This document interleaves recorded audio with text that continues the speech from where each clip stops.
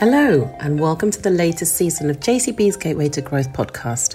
I am Victoria Perea Asher, Vice President, Marketing Communications for JCB International Europe.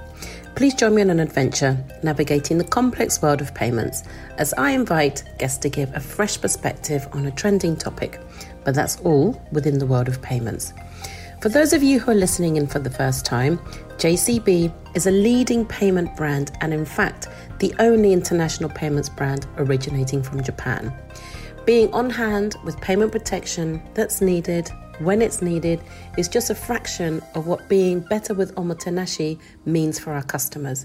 We are devoted to maintaining the highest standards of customer care, and our advanced payment technologies have enabled cross-border JCB acceptance at over 39 million merchant partners and for our 146 million card members worldwide. So sit back and enjoy the latest conversations full of insights, advice, and anecdotes. Hello, listeners. Welcome to JCB's Gateway to Growth podcast. Today I'm joined by two members of the JCB team in India, Satoru Mori, who's Managing Director of JCB India, and Richard Anderson, Country Business Head. Welcome to you both, and thank you so much for joining me today. Before we proceed into the questions that I have for you today, one of the new activities that we're running on the podcast is to ask our previous guest a question for you. Just as an aide memoir, the previous guest that we had was Graham Stanford. He was Director of B2B Partnerships at the Bicester Collection. He would like to know, and his question to you is, India is one of the fastest growing guest communities that they have observed at Bicester Collection. And as such, it's an important market for the Bicester Collection. He would like to know who you would recommend that he speaks to in India as a key partner for them to make their Indian guest experience even more special. To begin answering Graham's question, Victoria, let's spend a minute talking about why JCB is a great partner for any business looking to tap into our growing base of Indian outbound travelers. Through our tie-up with National Payments Corporation of India, we're focused on democratizing the access of payment products to all 1.3 billion citizens of India. That's a huge market. Our deep reach across segments and demographics will ensure that a large portion of traveling Indians will hold a JCB card. So using JCB as a means to help the cardholder discover new brands seems like a very good idea. Additionally, at a larger level, without being specific, I would say one thing they should do is India has a very large internet penetration. A lot of Indians are using internet. That's a great way to actually get access to the right customer base that they would like to touch. And using Discovery platform, the marketplaces, they can reach those customers. To especially curate experiences, there are many international airlines from India flying direct flights out to the UK, hotel chains which have Indian and international presence. Tying up with those kind of brands may be a good way for them to create the kind of experience and controlled experience that they would like to offer the customer. That's brilliant. Thank you so much. And Graham, if you're listening, you heard it from Richard here first. Okay, so thank you for that, Richard. And Mori-san, I'd like to give our listeners a chance to get to know you better. Can you please tell us a bit more about your role at JCB in India?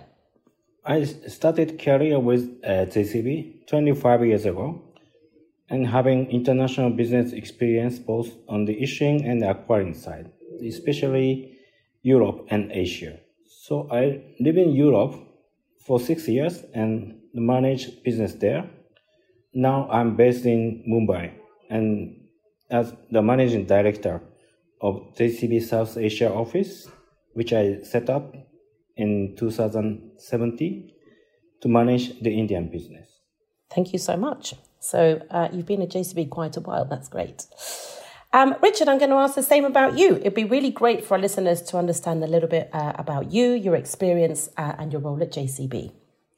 Well, first of all, thank you for inviting me here today, Victoria. I look after the JCB business in the Indian market. I've been a payment business guy for most of my career and worked with leading banks and financial organizations before this. I joined JCB about 5 years ago, since when I've been based at the Mumbai office, and I've been working with Mori-san as we build the Indian business. Great. Thank you so much. It's a great experience from both of you. So that ties in great into my next question. which is India as a growth market. It's gaining a lot of momentum right now. Richard, what do you think makes India a region that's of interest to this global economy that we are all part of? Okay, so key reasons, Victoria, I would like to state here would be one is that it's a huge market. It's a market of 1.3 billion people. And to top it off, it's an extremely young market. With a median age of about 28, India is easily the largest young economy in the world. What does this translate to? It means that the average consumer is young, digitally savvy, and aspirational. The second reason is India is also one of the largest and fastest growing economies in the world. We've just become the 5th largest economy in the world right now, and well on track to be a 5 trillion economy in the near future. This will have a rub-off effect with regards to per capita GDP as we go ahead, which will be of the great interest to all retail businesses. Currently, India's per capita GDP is just about $2,000. Club this with the aspirational India and a growth in GDP, and you can imagine what 1.3 billion people demanding more goods and services will mean to an overall global kind of a market and merchants all over. And the other reason is the measures taken in the last few years by the government to actually make doing business in India much easier. So it's never been a better time than now to do business in India. You've got a young economy, you've got a growing economy, you've got higher disposable income, and you've got a government who's supporting. That's some of the reasons why I think India has a lot of momentum behind it right now. Thank you so much for that. And I think for anybody listening who maybe wants further insights on India as a growth market as it pertains to either retailers or people in the payments industry, Richard, I think it'd be great if at the end we put your LinkedIn and they can reach out to you directly. Absolutely. Thank you so much. Okay, so my next question then is, obviously we talked a lot about the size of the markets, where the market is headed, but there's a lot of evolution due to recent events, Richard, which have centered around a shift towards a less cash society. But really, what does that mean in practical terms for India? So as you have seen, Victoria, over the past few decades, India was predominantly a cash-based economy. Of late, and a lot of credit of this must go to the government for its vision, RBI for ensuring the right set of guardrails are always in place, NPCI, the National Payments Corporation of India, our partner in India, for the innovative and cost-effective solutions it has brought to the market, and banks for investing time, effort and money to develop world-class infrastructure to promote digital payments. More and more Indians today have started adopting digital modes. In India today, if you walk out of your home, you actually don't need to carry a wallet. I'll give a personal experience. I have hardly withdrawn cash from an ATM in the last couple of years. This was never a situation some time ago. But now everybody accepts digital payments. Is the drive for digital payments coming out of necessity, or is it because it is that younger segment that want that? It started with necessity, Victoria. We've seen the COVID scenario where you were hardly stepping out of your home. You still needed goods and services. Physical exchanges were limited. We went through a process of demonetization, where again we had your using digital mode was what it was. So it came out of necessity. But I think adoption has been brilliant because people have taken it to like fish take to water. It is like today, if you look at products that they have on digital payment growth is like rapidly increasing, and it's across the country. So it's not like digital payments is only there in tier 1, tier 2 cities. I travel quite a lot. When I travel through smaller towns in India, villages, you will over there as well. They are accepting digital payments, happily accepting digital payments because it's so much more convenient. It goes straight into your bank account. There is no requirement of providing change, providing the right amount of small notes. So that's where it has come from. And I think that's the point of payments, isn't it? It's to enable that, is to be able to provide a frictionless experience for the customer. So it's really great to hear that adoption is really high. So, but my next question really is, and it's more directed to you, Mori-san, because you explained to us at the very beginning of the call that you have been the instigator of setting up JCB in India. What is JCB's role in the Indian market? Well, since we came India a bit late, so we have taken several strategic steps to establish ourselves and become embedded in the Indian financial infrastructure. For instance, the alliance with NPCI, which is an umbrella organization for operating retail payments and settlement system in India.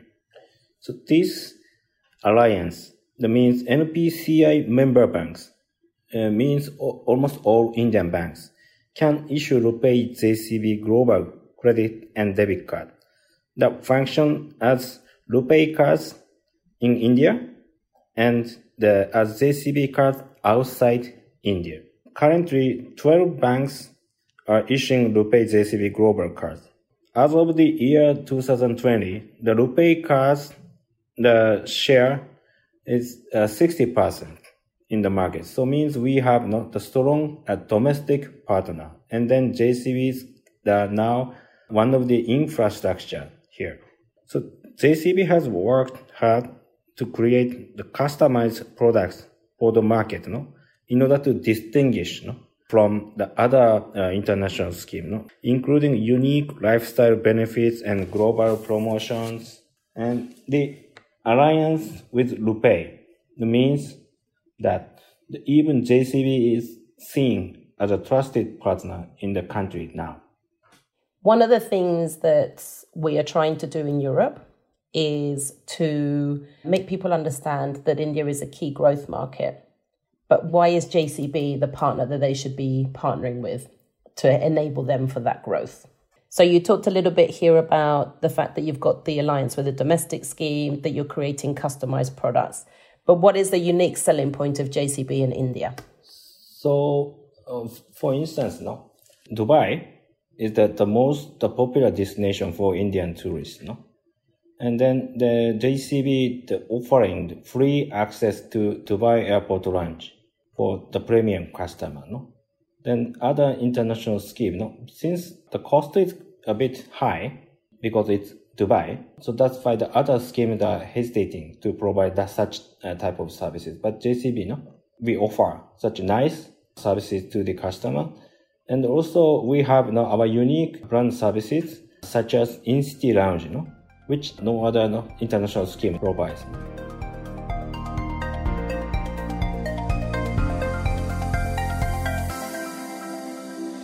Okay, so moving on into what does a typical Indian JCB card member look like? And what are they spending on and what motivates them? And I'm going to direct that question at you, Richard. Okay, so I'd say the average Indian JCB card member would be a young and aspirational person. He'll have a global and outward-looking mindset, more of a digital-first kind of a consumer, well aware of the global trends and happenings, understands what products are available, understands and wants good quality products, wants good quality services, has a lot of focus on safety. He's aware of the kind of frauds and things that are happening in the market, so has security concerns, so look for extremely secure processes, avoids places where he has a concern that the transactions may be at risk. So that's the kind of customer that I'd say our JCB card member would be. He loves spending on experiences over possessions, and they do love to travel. So what has happened is over the last few years with more and more exposure and more as India has grown, disposable income gone up, the aspirational guys have used social media, seeing what's happening across the world, wanted to experience it for themselves, picked up on travel, picked up on buying from retailers abroad. So that's how my average customer today is. That's great. It's really great to hear that they're adventurous travelers and they want to kind of experience the world, especially after the last couple of years that we've had. So I guess, Richard, that really kind of segues nicely into my next question, which is, really, let's talk about travel, because it sounds like the Indian population is really ready to burst with outbound tourism. I read a statistic that it's set to surpass around 42 billion in spend by 2024. But why is travel so high? I mean, I know there are obvious reasons where we weren't able to do that for 2 years, but why is it for JCB and generally the Indian card member? Like I said, the young Indian does love new experiences, and higher disposable income at least has actually enabled him to make those much more possible. Much more people now want to travel abroad. This has been a trend that we've been seeing in India for quite some time actually. Total outbound travelers from India was less than 5 million in about 2000. By 2019, just before the pandemic, there were almost 27 million. Okay, so that's the kind of growth that we were seeing out there. Even now, it's quite clear that travel is strongly coming back. People are starting to travel right now, and I'm sure that 27 million number is going to be crossed very, very easily. I'd say key markets that Indians travel to would be the UAE, Middle East, USA. They will continue to receive travelers. But I'd also like to add that the European markets also are high focus areas for Indian travelers. And you can expect a large inflow into UK, Germany, Netherlands, Switzerland, Sweden, Italy. These are also more aspirational kind of travelers who want to experience Europe in all its beauty and glory. There'll be higher ticket travelers as well in this category. Average Indians actually spend longer time when they travel abroad, more than 20 odd days if you look at it in comparison to global travelers. However, smaller, shorter term trips are also gaining prominence. There's more and more people taking short term trips as well. Recent surveys, just pre-pandemic surveys actually, these were, had shown that Indian travelers actually travel more than most of their global counterparts. So it's like about 5.6, I think was one of the numbers that was quoted somewhere, in comparison to about 4 for the global travelers. Additionally, Indian travelers also spend more than most Asia Pacific travelers into international markets, and significantly more. So that's the kind of travel you could expect as well as we go forward. That's great. I think I'm going to move to India if I can take nearly 6 trips annually, Richard. That's brilliant. And I guess I got a few follow-up questions just because I want to delve more into the subject. We know that JCB card members and Indian card members want to have digital products, but in the kind of, I guess, in the ease of restrictions, and you kind of alluded to this a little bit, which is they're looking for that curated experience. Coming to Europe, they spend more time. Are we seeing a trend with a specific segment in society, like, for example, students who also want a different experience, couples? You know, a few years ago, we used to see tours. So can you give us maybe a little bit more details on the type of customer that kind of is attributed to? So this may be a little anecdotal, but I'll give you some kind of an insight to how it works out here. Probably about 10 to 15 years ago, you would hardly ever see groups of, teenagers planning trips outside of India. Okay. Mm-hmm. The number of, let's say, 18-year-old groups who immediately after finishing school want to actually spend 15-20 days traveling abroad, that's really increased. And that's just about the global mindset that I was talking about, that they now realize that international travel is not something that you dream of doing sometime in life. It's something you do regularly.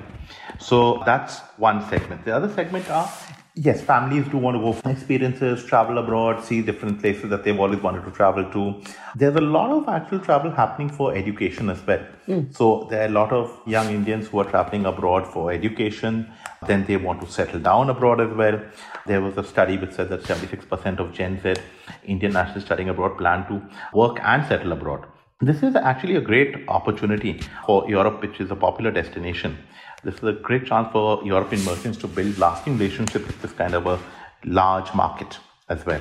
India, the demographics are very, very diverse. Okay, so you'll have people who will be looking at budget travel. You'll have people looking at luxury travel as well. So you have different segments of customers. So actually there is every type of customer coming out of India. And as more and more people keep traveling, it has its own rub-on effect, because as people talk about their trips and you have more and more people aspiring to visit those same places and having those same kind of experiences. So that number is only going to just, multiply and exponentially. So creating great experiences right now is going to increase the impact of that, let's say 10x, over the next 3 to 5, 7 years. Okay, so that's something which is where, taking your point forward about merchants trying to curate experiences, the better the experience, the more travelers they can also expect coming into those markets. Well, that's great, isn't it? Because, it's about pivoting strategies. You've got different retailers who want to attract different segments. And actually, I think there's something there for everybody when it comes down to the Indian market. So thank you for those insights. That's really helpful. And I guess this kind of just leads me into, we talk about that kind of travel out of India, but is it the same for travel into India? So, Victoria, India has a very rich heritage. It has great history, diverse cultures, and every type of landscape you can actually imagine. So what I'm trying to tell you in short is that it has something for everyone. What we've noticed, Victoria, is that of late, this is in India, the traveler is not just backpackers who are looking to come to India or, cheaper travel. Okay, there's a lot of avenue for luxury travel, and that's a lot more people coming in who are enjoying luxury travel in India. Spiritual getaways, holistic health getaways. Those things are really picking up, and there's a lot of that in India. And with foreign tourists spending almost as much as 27 billion in 2017, the World Travel and Tourism Council has predicted it is the fastest growing destination for leisure travel between 2016 to 2026. So basically, it presents India as an opportunity for merchants acquirers to contribute to the national economy through accommodation, activity, and daily life spends. And I think it really goes back to Graham's question. What do we do to help, curate experiences? And you're doing it in a different way within your region, which is making sure that you're attracting customers who want a different experience. And, that kind of spiritual, holistic aspect is something that's really on the rise, I think, especially after the couple of years that we've had. So one thing that we kind of talked a little bit about, but maybe not too much, and it's something that I want to explore a little bit more with you, Richard, which is the e-commerce aspect of Indian car members and the kind of trends. So we talked a lot about people being digitally savvy and having mobile wallets, etc. But specifically, if we want to attract a different type of retailer, maybe one that is just purely an online retailer or a service provider that's online, what are those kind of popular ways and things that Indian card members look for in that digital space? So one is that as Indian card members over the period of time, as data in India is very easily available across India, it's become one of the cheapest places to access internet data. So that has helped penetration across the country. You'll see people in tier 3, tier 4 cities, villages enjoying global entertainment on their phones, through their smartphones. So smartphones is very prevalent in India, and that has resulted in a lot of e-commerce growing both domestically and internationally. So I'll focus a little more on the international side over here, what we're seeing from international e-commerce over here. And what we see is that easy shipping and return policies is a very big one. That the shopper must be confident that the transaction, if he has a problem with the goods being sent to him, it is easy to send it back. The fastest shipping also works big time. And another thing is security. So security of transaction is something which the customers are very, very careful about.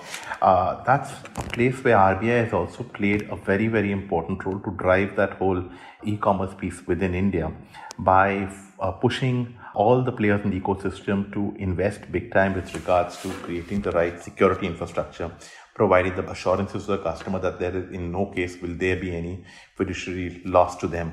They will be always protected. So those are things which are very, very important. And obviously, curating some experiences even online. It is possible to create a curated experience online as well. And websites who are doing that, or providing those kind of opportunities, are the ones who are seeing the maximum growth from Indian customers spending abroad. And, we talked a little bit about this earlier on when we talked about frictionless journeys. I think that is massively important to any retailer to understand. And, we've seen through our own data and through our own kind of customer feedback that it's important for JCB card members to feel secure when they're purchasing something and they're buying it from a bona fide source, right? They want to have that product. Okay, so we have nearly come to the end. It's been really delightful talking to both of you, and I've certainly learned a lot today. But I'm going to direct my next question to Mori-san. What is the one piece of advice that you would give to either merchants or other partners considering how they can tap into the Indian marketplace? I recommend merchants and partners use online channels to reach the consumers, as well as focus on providing seamless and highly secure processes to the Indian consumers. Okay, so make sure that you've pivoted your strategy and you make sure that secure payment process is in place. I'll just add to that a couple of lines, that Victoria. Please. Because what happens is that if you are able to create some kind of a brand imagery online, when that customer reaches the shores of your country and sees that, it's more of a reinforcement and it's a more positive kind of a signal to him, because, oh, that's a brand I kind of know more than another one. So that's something where actually focusing on digital to reach out to customers plays a big role in that. I couldn't agree more. One of the strategies that we have in Europe right now, Richard, just to kind of update you on what we're doing, is we're working with a lot of retailers who have online marketplaces in places like Italy, but our Taiwanese card members might not necessarily be aware of it. So when it comes to that brand exposure, I think that's a unique selling point that JCB has, because the customer could be based anywhere. especially as you just mentioned, if there's a brand you've never heard of, but you've seen it and then you physically see it, you're more likely to go and buy from that sort of retailer. So thank you for that. And as we end today, and as is now the tradition for the next podcast guest, I would like to ask one of you to give me a question. I don't know who my next guest is going to be or what the topic is, because that is still in production. But if I can pass it over to you, and then we can set the scene for the next guest. Okay, so I'd recommend a question, Victoria. This is back to something I was just talking about with regards to security. I'd say a question with regards to the role of security being a catalyst for turbocharging adoption of digital payments may be apt. While there's a lot of focus on the ease and convenience each digital payment option offers, adoption levels often more than anything else may well be hinged around how secure a customer feels. Maybe this is something your next guest would like to open up with as we take digital payments even more forward. Great question. That's definitely something that they really need to think about for next time, which is how am I going to make that process really seamless? Thank you so much for that. I really appreciate it, Richard. And just before we close, I'd like to thank both of you for your time today. I'd also like to thank our listeners for joining in. We will be in touch soon. Thank you both. Thank you. Thank you.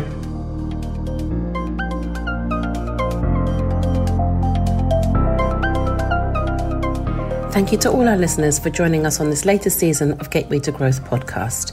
If you enjoyed this episode, please share with your colleagues and network. And why not subscribe so you don't miss out on future episodes?